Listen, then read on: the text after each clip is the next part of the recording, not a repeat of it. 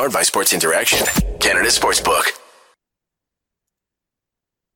Hello, everybody. Welcome back to Game Over Ottawa. I'm your host, Maud, and unfortunately, it was a night of suffering for the Senators and their fans tonight. Joining me to break it down here is Brad Timmons. How are you doing tonight, Brad? I'm doing good. How about you?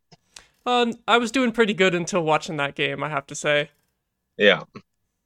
Yeah, I'm sure a lot of people felt that way tonight. The Sens put on a absolute stinker on home ice against the Los Angeles Kings, and it was a game that just wasn't even close from the get-go.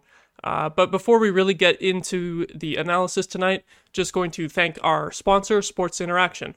Think you know what way it's going to go? Make your bet with Sports Interaction. Whether it's World Cup, hockey, football, or basketball, Sports Interaction has you covered. Bet pre-game, live in play, or on one of our many prop bets. Sports Interaction makes it easy to deposit, play, and cash out. Join now and see all that sports betting has to offer. Want to bet? Head to sportsinteraction.com/SDPN. That's sportsinteraction.com/SDPN. 19 plus, please play responsibly. And now, I hope that not too many people bet on the Sens tonight because it was not even close at any point, really. How are you feeling about their performance tonight? Like, what do you think went wrong? It feels kind of like everything went wrong from the get-go, but what stuck out to you? Yeah, I think it'd be easier to list the things that didn't go wrong. Mm-hmm. Yeah, they got off to just a terrible start, right? 2-0 in just over 2 minutes of play. That's pretty bad.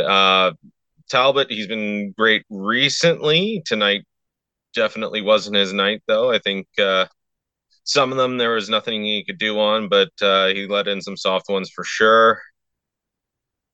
Just every time the puck was in the Senators' end, I was back to, feeling a little nervous. Mm-hmm.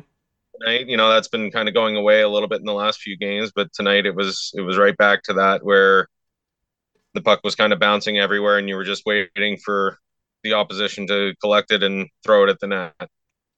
Yeah, I have to say I was a little bit surprised that Cam Talbot got the start tonight, and I don't necessarily have a problem with it, because he has been good lately, but just the fact that Forsberg was so great against San Jose, especially in the third period when they had that crazy sequence on the penalty kill, I expected the coach to stick with Forsberg, at least for the next game. Yeah, I was expecting Talbot tonight. I think they're trying to kind of stick with one goalie as kind of the main starter rather than flop back and forth a bunch. And he played well through most of last week, right? Forsberg got the start on Saturday because of the back-to-back and played well as well. But I think, Talbot has kind of earned the starter's net in the past few weeks more than Forsberg has. So I had no problem going with them, but I think they maybe kept him in a little bit too long tonight. Mm-hmm. Yeah, I think it's fair to say that he has earned trust from the coaches and sort of a longer run of starts. But I do wonder if tonight maybe that will change things a little bit. I'm thinking that it might be. I mean, maybe they want to show confidence in their guy and go back to Talbot next game. But the way it went tonight, I think it might be Forsberg next game. Like, you say that you think he was left in a little bit too late. At what point do you think you would have pulled him? I'm not sure if I would have pulled him. I might have pulled him as a mercy pull after the third goal. Mm-hmm. I wouldn't have pulled him for the third goal because that was the one where they threaded the pass right through Sanderson's legs, and there's nothing that Talbot could do on that one. Mm-hmm. But three quick goals like that, maybe give him the mercy pull. The fourth goal was a weak one. I probably would have pulled him after that if I hadn't pulled him after the third one, kind of thing. Yeah, I feel like, oh god, it was so many goals in that first period that I'm kind of struggling to remember how all of them even happened. The one that really stuck out in my mind was that line change, that failed line change where the fourth line was coming onto the ice, and we had numbers coming back. Like, we had all five Sens players were back, and the Kings only had like three guys into the zone at that point, and yet we still managed to leave one guy wide open. Like, just that. I don't know if it's laziness or like not enough of a commitment to defense, but just moments like that are so frustrating to see, and they kind of make me like not put so much on the goalies here on this result. Like, I definitely think it was more of a mercy pull when they did decide to pull Talbot after that fourth goal, because oh boy, it was just soft in Difficult. our own zone all day, huh? All night. Yeah, yeah, yeah, definitely. Yeah, and it was so backbreaking too. After we do get that power play goal from Batherson, pretty good timing, like early in the game, 5 minutes in when you're down 2-0. You know, I really Yeah. thought that that was going to give the Sens some life, but just it didn't last very long. No, they look good. Shout out to DJ Smith on that timeout. I think it was Hmm. necessary. And use a timeout 2 minutes and 15 seconds into the game, but then they come back after that and they have some pretty good shifts, draw the penalty, and get the power play goal. But yeah, then then it just ends up in the back of the net at the other end a few minutes later, and it's back to scrambling. Yeah, I've said before, especially when the Sens were on that really long losing streak, I've said that they just seem to get like really discouraged very quickly when things don't go their way. So I think, like you said, the use of the timeout by DJ after those first two goals, even though it seems like an absolute calamity to be needing to use a timeout 2 minutes into the game, which it was, it did seem to help. It kind of sparked the team right after that, but that little that few minutes sequence, like leading up to that power play goal by the Sens, that seemed to be basically all it was. And then as soon as the third goal went in for the Kings, like the Sens just kind of flatlined at that point. So to Yeah, me, it kind of seems like bad habits creeping in once again. yeah, that's one way to put it. I find their structure kind of collapses when bounces start going the other way. Mm-hmm. That was the big thing I found during the earlier losing streak, and the past 2 weeks they've been a bit more composed. When things start to fall apart, they're a bit calmer and able to collect the puck and kind of get things back on track. And tonight that just wasn't happening. Yeah, and even going into the second period, like down 4-1, obviously that's horrible, but I wasn't totally tuned out of the game yet because Mm-hmm. we've seen a lot of comebacks in the NHL this year. Like especially, any game that I'm watching when a team goes down, the local broadcasters will always say like, "Oh, there's been so many comebacks this year, so don't tune away." But because if you get a How many quick, how many goals were the Kings down against Seattle? oh yeah, yeah, that as soon as we went down 4-1, I tweeted, I was like, "Can we get another 9-8 game, please? Like just for some Yeah, entertainment value." But this game was the exact opposite of that in terms of any hope of a comeback. Like I feel like when you're down early after the first period, you have to get something going pretty quickly in the second period to swing things mm-hmm. back your way. And that second period was just absolutely dead from Ottawa. Like Yeah. nothing. I don't They remember were a single scoring chance in the second period. Ottawa. I found in the second period, Ottawa was doing a decent job of controlling the play, but they weren't really able to generate anything off of it. Right? They would get the puck into the Kings end. They'd try to get something up. The Kings would break it up. The Kings wouldn't get anything going at all, but they kept it kind of quiet enough, and they kept the pace of the game down in the second period, which was the right way to play it for them. Hmm. Yeah, they really did keep it quiet. They highlighted on the broadcast, even on replays. This is how uneventful that second period was, is that they spent time on replays showing how the Kings were playing the trap and analyzing the 1-3-1. So that the fact that they actually had to focus on that on the broadcast because nothing else was happening and it was working really well, like credit to them for sure. Yep, absolutely.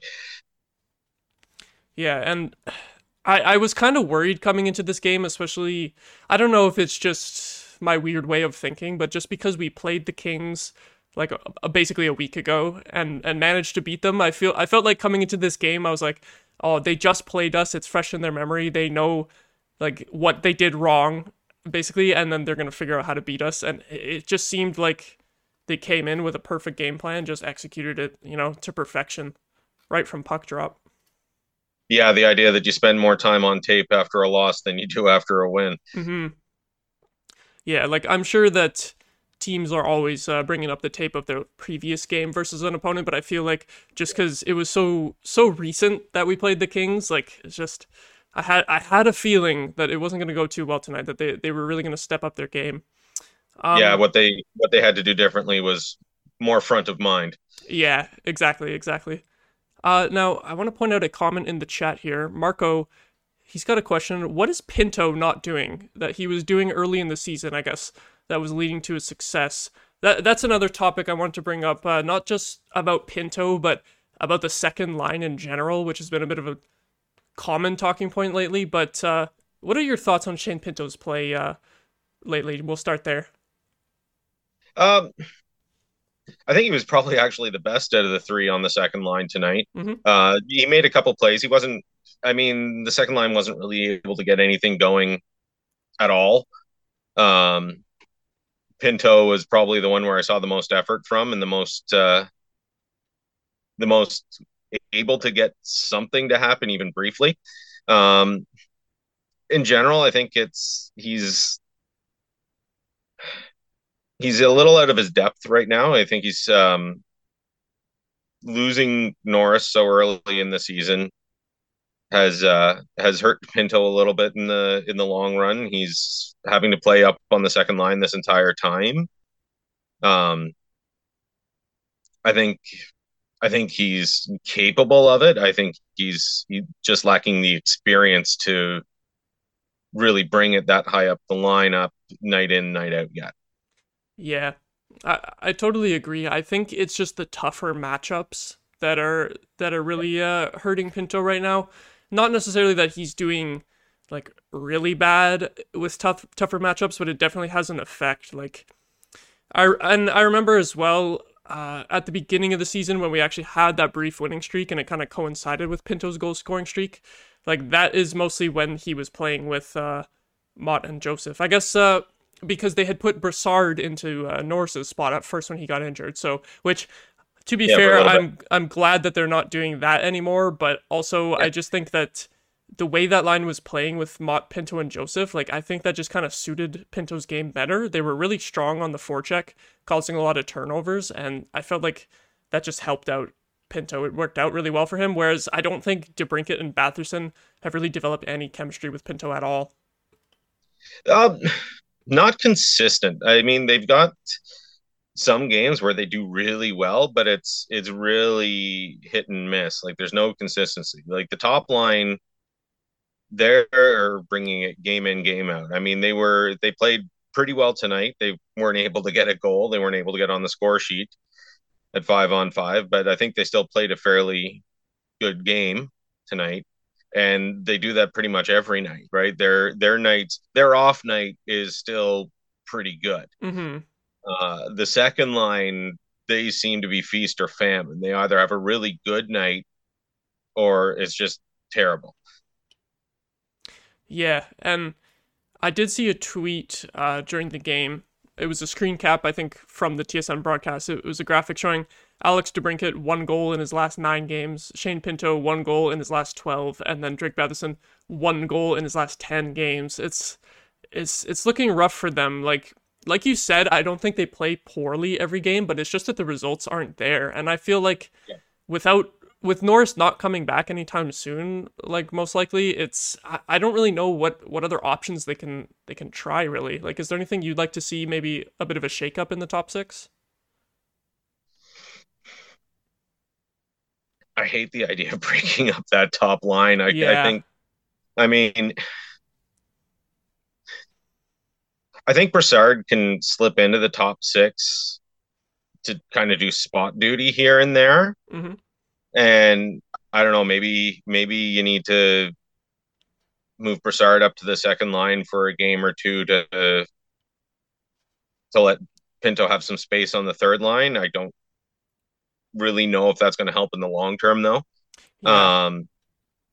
Make Pinto look good for a game or two, but I don't know that it'll help in the long term. Mm-hmm. I'm not sure there's much you can do until Norris is back, to be honest. I mean, as long as the top line is clicking the way it does, I mean, they're clicking, and when they're on their game, and when they're actually getting the bounces and making the most of their bounces, they can win the game. Yeah, like you said, it's so tough to break up that first line. Like I hate seeing, sort of a one line team that's struggling with depth, but I can't really think of much else they can do other than maybe I've suggested switching maybe DeBrincat and Giroux, because I feel like Giroux has just been great all season, even before he went up to that top line. And but I don't know. Yeah, could get DeBrincat going too. It just feels like they're really stuck in terms of options there. Just that one injury has really messed things up. Like I wouldn't have minded seeing like Ridley Greig called up for a few games just to give him a shot, but even if they were able to do that because he is injured, it's not like that would be much of a long-term solution. You wouldn't really want to be relying on a rookie in that position so much. It's just sort of like I would like to see it tried, and they can't even do it, so it's a moot point anyway. Yeah. But yeah, speaking of DeBrincat, like, what do you think about his game lately in terms of scoring, like the lack of scoring? Like, I feel like some games he gets a ton of chances that obviously aren't really going in, but then other games I feel like he was really quiet. Like tonight, I wasn't seeing too much from him. What did you think? I think tonight I wasn't seeing too much from him either. I think he's gripping the stick a little too tight, to be honest. Yeah, early on in the season, right, he wasn't getting the goals, but he was getting tons of chances. He was generating these high quality scoring chances and being absolutely robbed. A bad bounce, a stick in the way, a crazy highlight reel save kind of thing. And, he couldn't buy a goal.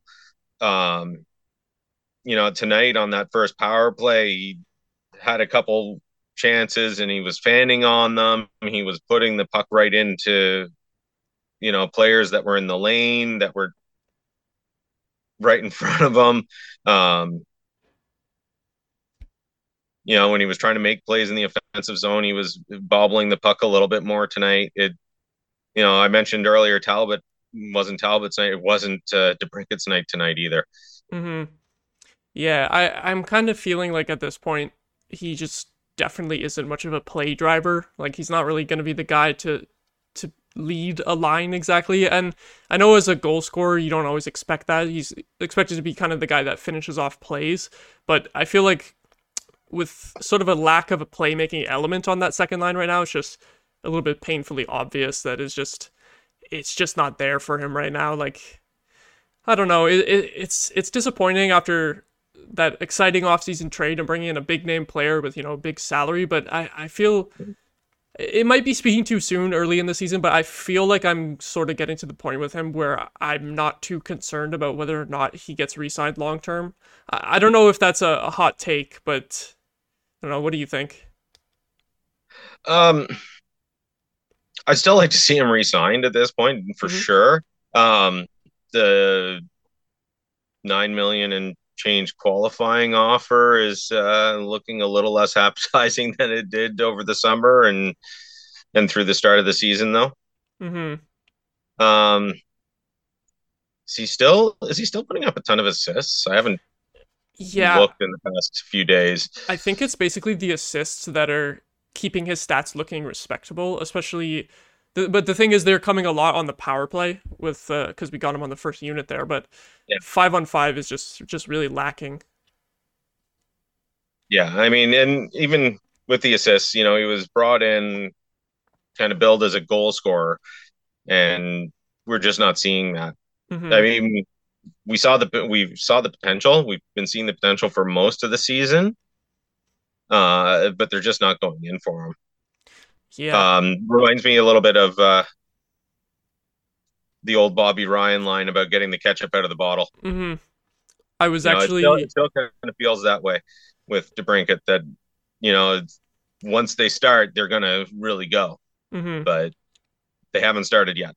Yeah, I was actually just thinking about Bobby Ryan in comparison to Alex DeBrincat. When we brought Bobby Ryan in, it was very similar hype, and then even though he had a lot of ups and downs throughout his Senators career, like there was times where he did live up to the hype, but he was never really like, there was the phrase coming in hot. He didn't exactly come in hot, to be honest.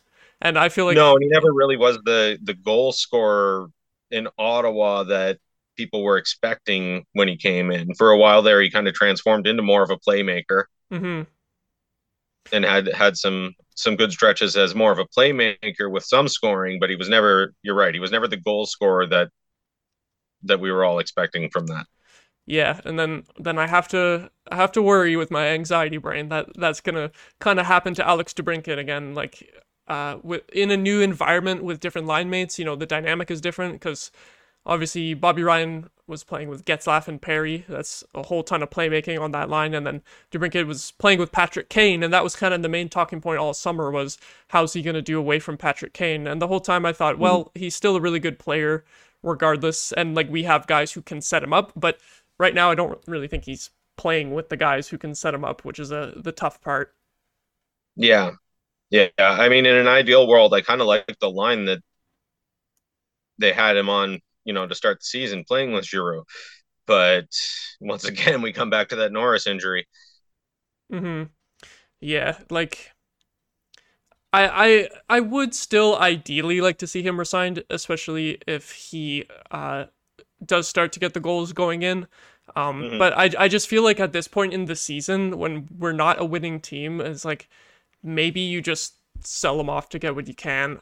Although Yeah. just because of the whole RFA situation, when that brings me back to Mark Stone back in the day when he was RFA with 1 year left until UFA, and then he just takes that 1 year contract, right?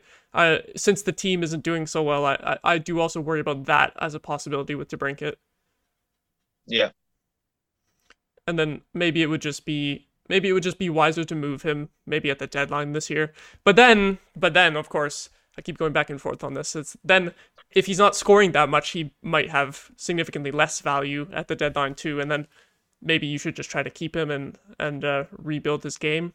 Not that his game is totally broken, but we had high expectations, so Yeah. But then you come back to the 9 million qualifying offer. exactly. I Keep know. those RFA rights. Yeah, sometimes with like it's usually with much cheaper RFAs, but sometimes teams will not qualify a guy and then just negotiate something under the qualifying offer. But I feel like that will never happen with the top end salary guys, right? Because why wouldn't they sign the qualifying offer? Yeah. Uh, tough, tough times here right now in Ottawa too, and it sucks because we were also optimistic after the last few games. Like it was a 4-1-0 record in the last five. Things were Yep. actually kind of looking up a bit. What was your optimism like before this game? Like how were you feeling before all the letdown, and how is it kind of recontextualized now after the result of this game? Um, to be honest, it hasn't changed that much after hmm this game. I wasn't letting it creep in too much. Um, I made the comment after, I don't remember if it was after Friday or Saturday, that I made the comment, okay, they don't quite have me fully back on board in terms of, I didn't say it, but say it this way, but they didn't quite have me fully back on board in terms of, having hopes for the season yet. Let's see them get to 500 first. hmm But they definitely had my attention. Yeah, I just worry. So, I worry that this will be a result that kind of kills a lot of fans' attention. It's not necessarily that one game hinges on like for the whole season, but it's just seeing a stinker like that. I just feel really deflated after this game. yeah, it was kind of a stinker against New York Yeah, the at first one home there. too. So, if they keep going 2-3, 2 out of 3, hmm that ends them up at 97 points. Yeah. So, as much as it would have been nice to get a 3 game streak going and, get closer to 500 and claw back some of that space, if they can keep this up and keep getting 4 out of every 6 points kind of thing, we don't need, a 4 or 5, 10 game winning streak for them to get back into the picture. hmm That is a very fair point. If you just sort of win those small little stretches, where you're just slightly above 500 in small stretches, then it builds up over time. Yeah, it's not like it's not like we need 10 game win streak right now. And to be honest, I think, I mean, even if that would happen, it would still be we'd still be in tough to get into the playoffs at this point. But Yeah. at this point, I'm definitely not expecting playoffs. I just want 500. Like I would see that as a pretty good improvement at this point. Yeah. Yeah, it'd be nice to see them get back up there. hmm I think that would be encouraging for a lot of fans just to see positive play for the rest of the season. And tonight we just weren't seeing it, so it's a bit of a downer. And a really tough opponent in Dallas coming up next too. I don't really know what to expect for that. The Sens have been better on the road lately after a pretty rough start to the season on the road. I think they were winless in the first few road games, but it's Yeah, better they now, were. so maybe it'll be okay in that game, but I don't know. It's a very tough opponent coming up next, so it Yeah. sucks that we couldn't beat the Kings again, considering we were able to once before. Well, they played well against Dallas at the start of the season too, right? That is true. Did we beat Dallas? So We did, didn't we? yeah, I don't know. I always confuse it with I think we played Minnesota right after, and they yeah, it were was Minnesota where the losing streak started. Was yeah. against It Minnesota. was yeah Dallas the last win of that winning streak, and then Minnesota the start of the losing streak right after. And I keep forgetting which was which, but that is correct. And there's another thing I wanted to bring up that we haven't mentioned yet is that you are the creator of Natural Stat Trick. Do you want to talk a little bit about that? Because I hadn't actually seen much of the website before, but I was looking at it tonight to follow sort of the advanced stats of tonight's game, and they come up live throughout the game. I thought it was a really cool site, and I just kind of I want to know about how the site got started and how it works and everything. It got started because I wanted to answer the question of what kind of impact Patrick Wierkosh had on the team, Oh, apart from the gravitational pull of Erik Karlsson. oh my God. Because when you play the same position as Erik Karlsson, he makes everybody on the team look so much better hmm that when you're playing the second line behind him, everybody else looks so much worse playing with Right. you hmm because he pulls them up so much. So does that mean you were a bit of a Patrick Wierkoch believer then? You think he looked better than people were thinking, or because Carlson was making him look worse? Yeah, I was a believer at the time for sure. hmm I definitely was not expecting to hear a Patrick Wierkoch reference on the show tonight, or at all in the year 2022. So that's a nice little throwback there. Yeah. And I kind of want to know, like, you don't have to go into like super detail or anything, but in terms of just like how the site works, like how you get all these stats and manage to have it for like every game too. Like I think that's really cool. Like there's so much detail on the website. It's really awesome. Right. So everything I use on the website, the only source of data is the NHL website and the NHL hmm game reports. Okay. So they're updating pretty close to live. So I'm able to get the information from them and you know running through some calculations. Some of them like Corsi's simple addition. hmm Um, some of the other stuff like expected goals is a little bit more complex, but then I get the data, the raw information from the NHL reports and transform it as necessary. That's really cool that you can take the data that's available and come up with stats that you can't get on the NHL website. Like you take what they have and turn it into something new and more detail that you wouldn't be able to get over there. I think that's really awesome. And you brought up expected goals. I kind of want to ask you about this. This is sort of a stat that I've seen a lot more recently getting referenced, but how exactly does expected goals get calculated? All right, so expected goals is typically mine definitely is it uses machine learning, hmm right? Which is kind of best explained if you're not familiar with the term. It's kind of like a simplistic artificial intelligence. It's not really intelligent, but it is kind of along that path. Um, it You feed a bunch of information. You have to kind of you have to train it. So when you create it, you feed it a whole bunch of information. Several years worth of NHL shooting information has gone into Mm. mine. Hmm. You pick the different things, and generally there's some experimentation to play around with it to try and get the best results. And you pick the different pieces of information that are used by it.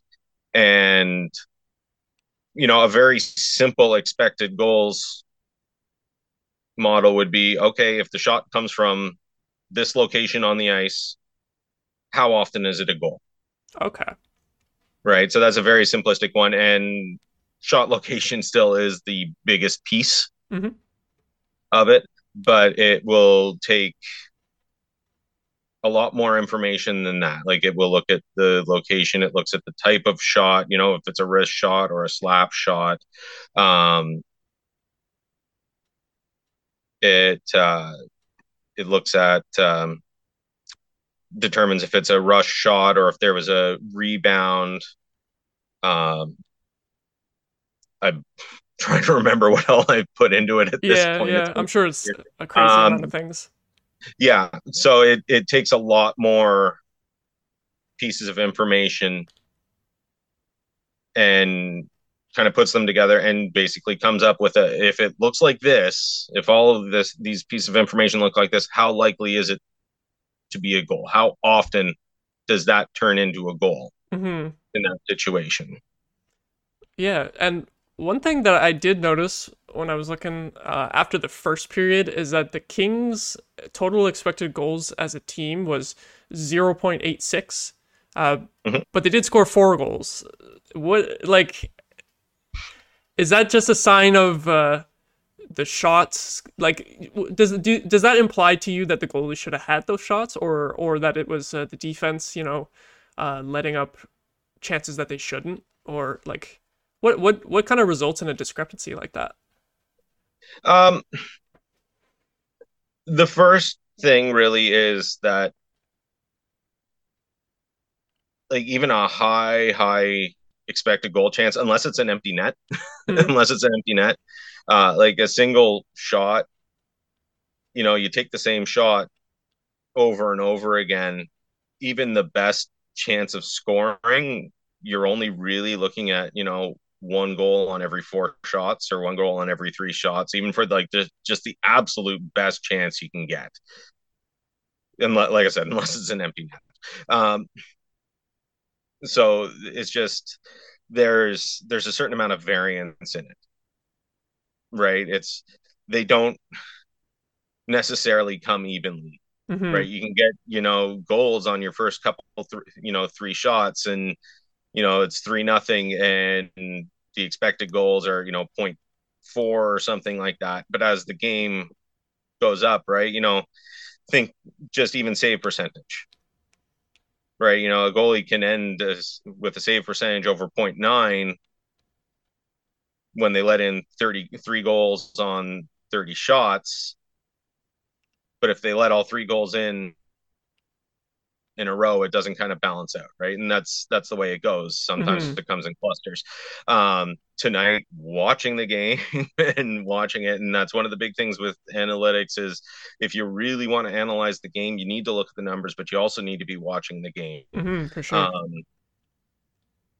it was a case of the goalie should have had some of those, Yeah. right? Like, um, one thing I will say about public expected goals models like mine, we don't have anything for the goalie being screened Mm. Hmm.